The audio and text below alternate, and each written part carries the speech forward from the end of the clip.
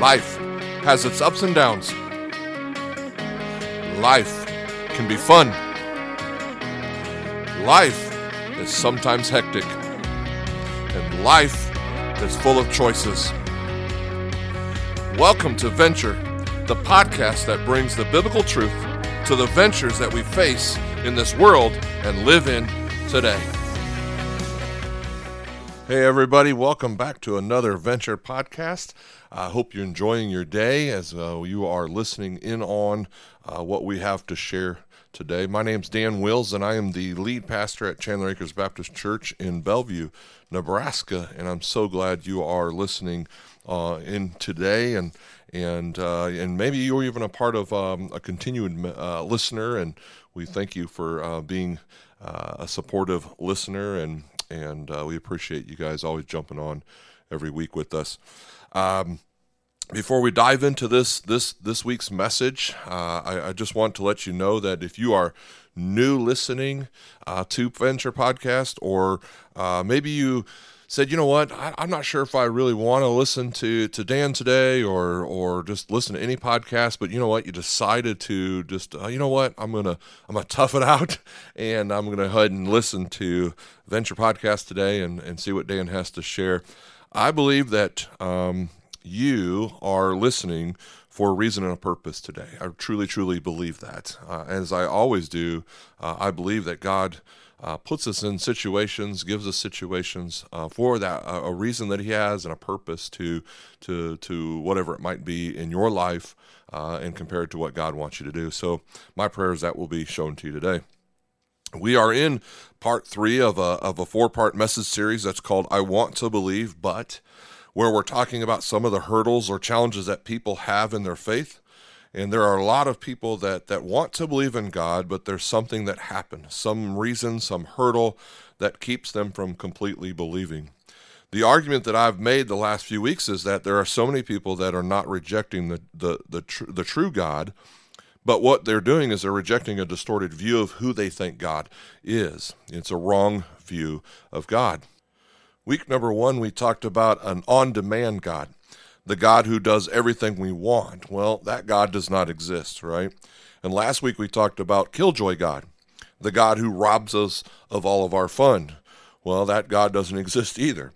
And next week we're gonna talk about something that's, I believe it's really important, and I saved it for the last week because it's the most common objective that we face. I'm calling it heartless God. Okay, so if you all know someone who would like to believe in God but can't because they would say God doesn't seem to care, and they say, how can I believe in a God who allows this to happen, or that to happen, or allow this to happen in my life? It's heartless God, and that's next week.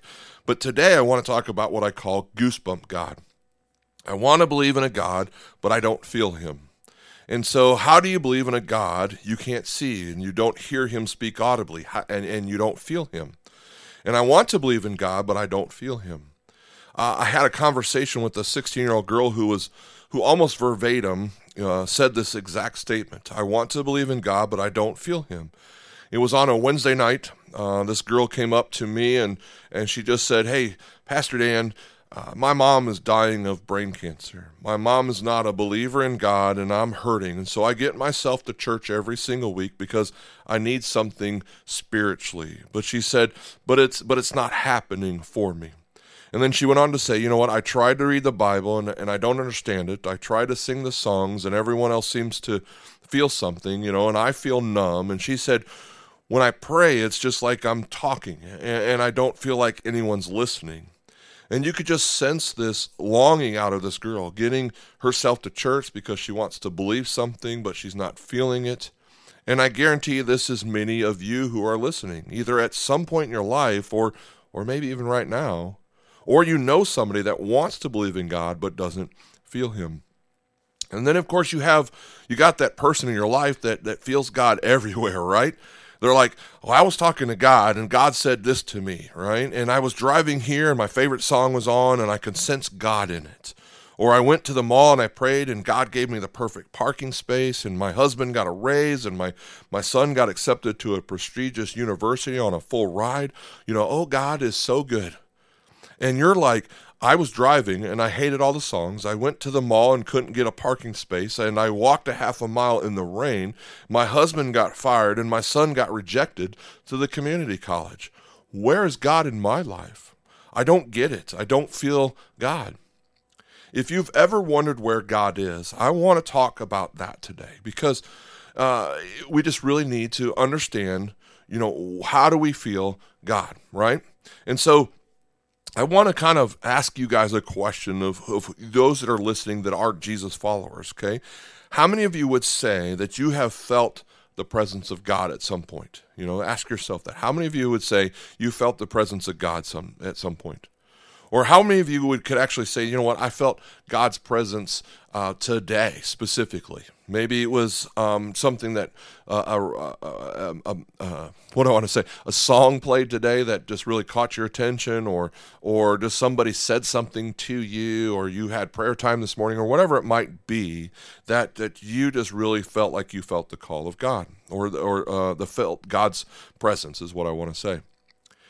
I want to ask you that because how do you know if you felt God?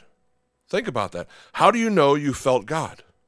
What do you say? Maybe you say, I got goosebumps, or I got the tingly-wingly feeling, or maybe you were crying at some point, like I mentioned, and maybe you had a peaceful, easy feeling, whatever it might be. I don't know what that is, but how do you know? Okay.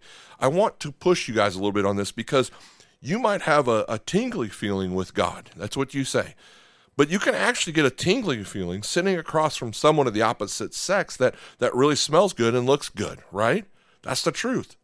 And I know some of you are thinking, well, Dan, how dare you say that? Well, that's what happens, right? It's happened to you.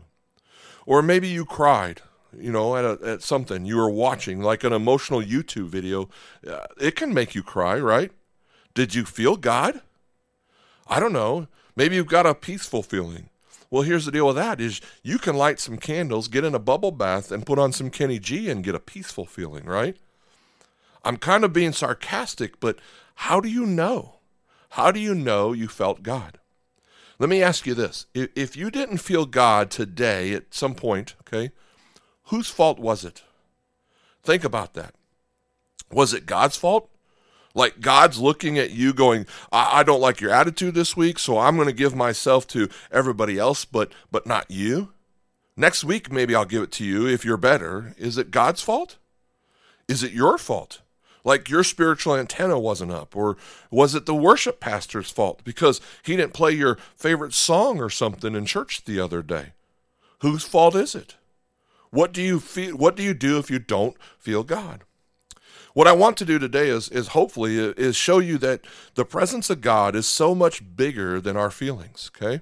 So to introduce this talk, and if you want to write this down or make a mental note of this, if you don't always feel God's presence, you are not alone, okay? If you don't always feel God's presence, you are not alone. In fact, I'll share with you a couple of personal stories today and show you from Scripture as well that not everybody always feels the presence of God, okay? So let's look at Psalm 88 to start everything off with. Psalm 88, verses 13 and 14, okay? Let me get to that real quick. Psalm 88, 13 and 14. Here's what it says. But I cry to you for help, Lord. In the morning my prayer comes before you. Why, Lord, do you reject me and hide your face from me? See, you look at some of the spiritual greats in the Bible, like David. He had very intimate times with God. He was a man after God's own heart. And he said, yea, though I walk through the valley of the shadow of death, I will fear no evil. Why? For you are with me, he said. And in other times he cried out to God, where are you? I can't feel you. Why aren't you answering my prayer? Why are you allowing my enemies to do this? God, where are you? It wasn't always I feel you with me. Paul in the New Testament, this guy experiences the risen Christ, right? He has a heavenly experience one time so glorious that he's not allowed to even talk about it. Yet, you know what he did for the first 17 years of his life after he became a follower of Jesus, wanting to preach? He waited and waited and waited, making tents. And he's going, God, give me a chance. And where are you? Where are you, God? I don't feel you. And think about this. Even Jesus, who walked in the most intimate fellowship, moment by moment with God, is on a cross. And he becomes sin for us. And I can't fully explain this because I don't know what exactly God did or didn't do, because Scripture's not totally clear on that. But evidently, when Jesus became sin and died for our sins, God is so holy, he couldn't look upon this. Whatever happens, the world is going dark, and as Jesus gives his life, he looks up in the most desperate moment and cries out, my God, where are you? Why have you forsaken me? Jesus, God's Son, in his greatest moment of brokenness, he's, God, I felt you my whole life, and I can't feel you now. Where are you, God? And I don't know if any of you have read some of C.S. Lewis's works. If you're not a Christian or don't know him, he's a literary giant in the Christian writing, okay? And you certainly know of, or probably heard of, or seen Chronicles of Narnia, right? That was a book written by him, and the movie was created afterwards. He also wrote Mere Christianity and Screwtape Letters. They're amazing books. This spiritual giant actually wrote this at one time in his life when he didn't sense and feel the presence of God. Here's what he wrote during one of the painful times in his life. He cried out to God and he said this, I got a door slammed in my face and the sound of bolting and double bolting on the inside, and after that silence, it caused me to doubt the presence of God. He said this in a metaphorical way. He said, there are no lights in the window. It might be an empty house. In other words, is God even there? Was it ever inhabited? It seems so once. Why is God so present a commander in our time of prosperity and so very absent of help in time of trouble? If you don't always feel the presence of God, you are not alone. And so what I want to do today is I want to suggest 3 possible reasons why some of you may say, you know what, I want to believe in God, but I don't feel him right now. There could certainly be more, but I want to start with 3 that may give a longing just to pursue God and the chance of finding him even in a more intimate way, all right? So if you're taking mental notes or you're actually in a place you can write some notes, we're asking the question, why don't we always feel God? And number 1 is maybe perhaps some of you're over-sensationalizing it, okay? You're over-sensationalizing it. You're doing exactly what the disciples did that was recorded in John, okay? And I'm going to turn to that. It's John chapter 6, I believe. Yeah, John chapter 6, verses 30 and 31, okay? And here's what it says. So they asked him, what sign then will you give that we may see it and believe you? What will you do? Our ancestors ate the manna in the wilderness, as it is written, he gave them bread from heaven to eat. They're saying, God did this. God did this miracle. There's bread from heaven. We want you to do something like that. Give us some sense that God is really with us. And there are some of you may be over-sensationalizing, okay? You want to know God. You want to feel it, yet you're looking for the audible voice, okay? Maybe you're a young lady and you're dating some guy and you're considering breaking up with him, but you're not quite sure. He might be the one, but he might not be the one. And you don't want to throw him on the side if there's not something better coming along. But if there is something better coming along, you don't want to stick with this guy. And you're like, I want God to speak to me and say, thou shalt not break it up with this man, for he is only an economy class man, right? I have for thou a business class man. Or you want some kind of an angel to appear, and you can ask him, which way should I go? And the angel's got like one of those pizza spinning arrow signs that says, go this way or that way, or something. See, we're over-sensationalizing it, okay? Let me just tell you this. God doesn't always reveal himself in that way. There are times where you may feel him, okay? And there are times when you may not. And for my own life, I'll just tell you about a spiritual moment in my life. I didn't feel anything. I was 12 years old, and I grew up in a Catholic church where we had this thing called confirmation. And you turn 12 years of age, and you take this class, and you become a full-blown adult member. And I remember my confirmation teacher saying something on the lines of this. It's going to be the most holy moment of your life. You're going to experience the presence of Christ in the body and the blood and the bread and the juice, okay? It's going to be holy. And so I knelt down. the priest came in with his robe, and he handed me, presented me the communion, and he said, "This is the body broken for you." And I took this little piece of cardboard thing, and literally it was literally a round disc that looked and felt like cardboard, and I ate it, and it literally tasted like cardboard, okay? But here's the point. I didn't feel anything.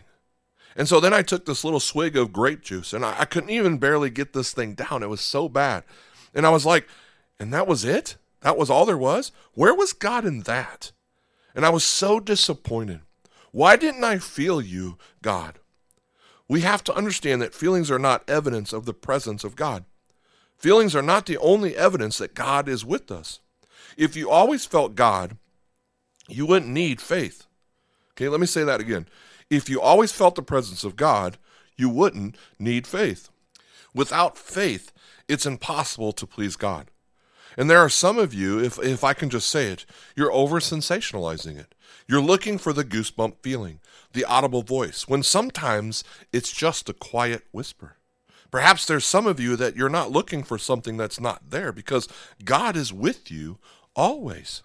The second thing, if you're taking notes, and I don't want to use this to scare you, but as a pastor, I do feel obligated to share this with you. There are some of you, you may not feel God, but because maybe your heart has hardened. Maybe your heart is hardened. You were close to God at one point, and now your heart is not soft to the things of God. Okay? Listen to what Jesus said in Matthew. Okay? It's Matthew 13, 14, and 15. Listen to what he says. In them is fulfilled the prophecy of Isaiah. You will be ever hearing, but never understanding. You will be ever seeing, but never perceiving. For this people's heart has become calloused. They hardly hear with their eyes, and they have closed their eyes. Otherwise they might see with their eyes, hear with their ears, understand with their hearts, and turn, and I would heal them. They closed their eyes, right? What happened? They were close to God at one point, but over time their heart grew harder. Now spiritually, they didn't see like they used to see spiritually, and they didn't hear like they used to hear. And perhaps, and again, I don't want to use this to scare you, but perhaps some of you, you've allowed your heart to grow hard to the things of God. You need to understand the number one cause of a hard heart is sin in our life that separates us from God. Okay? Let me explain it to you this way. If you sin against God, does that mean God doesn't love you and you're not a Christian? Obviously not. You sin against God and you're a follower of Jesus, you're still a follower of Jesus. What happens is the sin breaks the intimacy with God. For example, let's say you've got a husband and a wife. The husband or the wife commits adultery. What happens? Are they still married?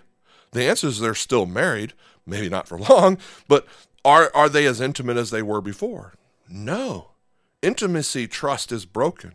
That sin separates and breaks the fellowship that was there. This is what happens with God. Whenever we live with an ongoing sin, we all mess up. See, I'll mess up today, and you'll probably mess up today, but when we continue to live in it, and we're not repenting of it before God, we're not confessing, saying, God, help cleanse me of this, remove this. When we're not dealing with it, over time, it's like plaque on our heart. It grows hard, and suddenly we can't sense that God is there. Imagine this. It's super, super cold out. Let's say it's 15 degrees below zero. It gets that way here in Nebraska, okay? It's freezing out. If you get bundled up in the best gear, like you've got an amazing hat, you've got some earmuffs, you got one of those ski mask things, you put a scarf around your neck, you put on full body long underwear, you got the best coat, you got the big thick ski pants, you got wool socks even, you got great boots with little heaters in them. By the way, they do make those with little heaters in them. You've got the best gloves, and then you walk outside. What do you not feel? You don't feel cold. It is cold, but you don't feel the cold. Why don't you feel the cold? Because something is separating you from what's really there. By the way, you can't use this example when it's hot outside. You can only strip down so far, and it's still hot outside. I'm just saying. But if you continue to let sin rule in your life, it's not that God's not there, but there's something that's separating and blocking you from feeling the intimacy and the goodness of God that is still there. You simply don't feel Him. And some of you may say, well, I'm not doing some of the big sins. Well, that's really good, and congratulations, whatever the big ones are to God. The problem is so many of us learn to live with what I call sanitized sins. Culture just says, hey, well, everybody does it. It's not that big of a deal. And you go on living with it and living with it and living with it. And I don't know what it might be for you, and it might be envy. See, we can't go on Instagram without going, I want that purse, or I want to go on that trip, or I wish I had that guy, and I hate them, and I hate her, and I hate her, and I hate all my friends. I don't know why they're even my friends. I hate them all. Envy, we live with it. It could be gossip. Can I tell you about so-and-so, because we need to pray for her, right? Gossip. Could be lust, right? You live with it. And I don't want to be harsh again, but it could be gluttony. It could be laziness. Could be some sanitized sin that just kind of lives in there. Every now and then you have to do a gut check. And the reason I know this is because there are so many times in my life where I've let something unrighteous live in my heart. And I've had to say, God, I'm so sorry. I'm not sensing you. I confess this is wrong. Please forgive me. God, cleanse me. And this is what David prayed in the Old Testament after he sins, and he did a lot of sin. He prayed out to God, create in me a pure heart. And maybe your heart's hardened, and you're going to say, create in me a pure heart. Renew with me a right spirit. Restore to me the joy of my salvation. And there may be some of you, maybe you don't feel the presence of God because you've got sin that's blocking the reality that he's already there. He's still with you. I don't always feel God. Some could be you're over-sensationalizing it. Some of you, it might be your heart has grown harder. Well, number 3 is, if you're taking notes, and I hope this is many of you listeners and as myself as well, is maybe God wants to draw you closer. Well, I don't always feel God. Well, maybe because God wants to draw you closer. I love in Acts chapter 17, verse 26, when Paul was preaching in Athens, he preached this way, and he said this, from one man, God made all the nations that they should inhabit the whole earth. He marked out their appointed times in history and the boundaries of their lands. Then he said the why behind it. He said, God did this so that they would seek him. Why did God do this? He did it so they would seek him and perhaps reach out for him and find him, though he is not far from any one of us. What did God do? God did this, right? God created. God showed the glory of who he was. He did this so that people would reach out and say, I want that God. I want to know him. I want to pursue him. And there may be those times, and this is just me suggesting it, that you may not feel God because God wants to bring you to a place where you have more of a desire for him. See, what does deprivation do? Deprivation draws out desire.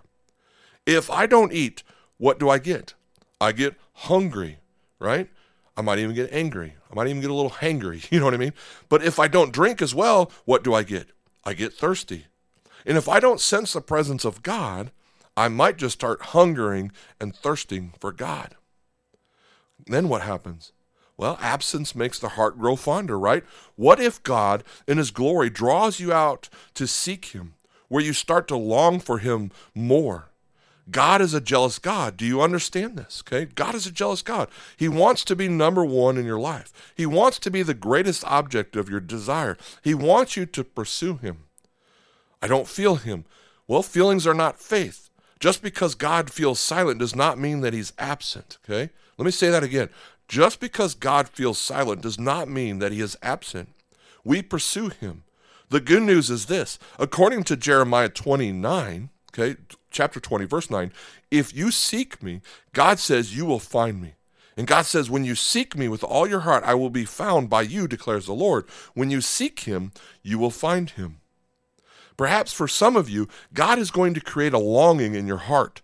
And when you wake up and you say, you know what, God, I want to experience you today. I want to know that you're with me. Well, you need to press into him.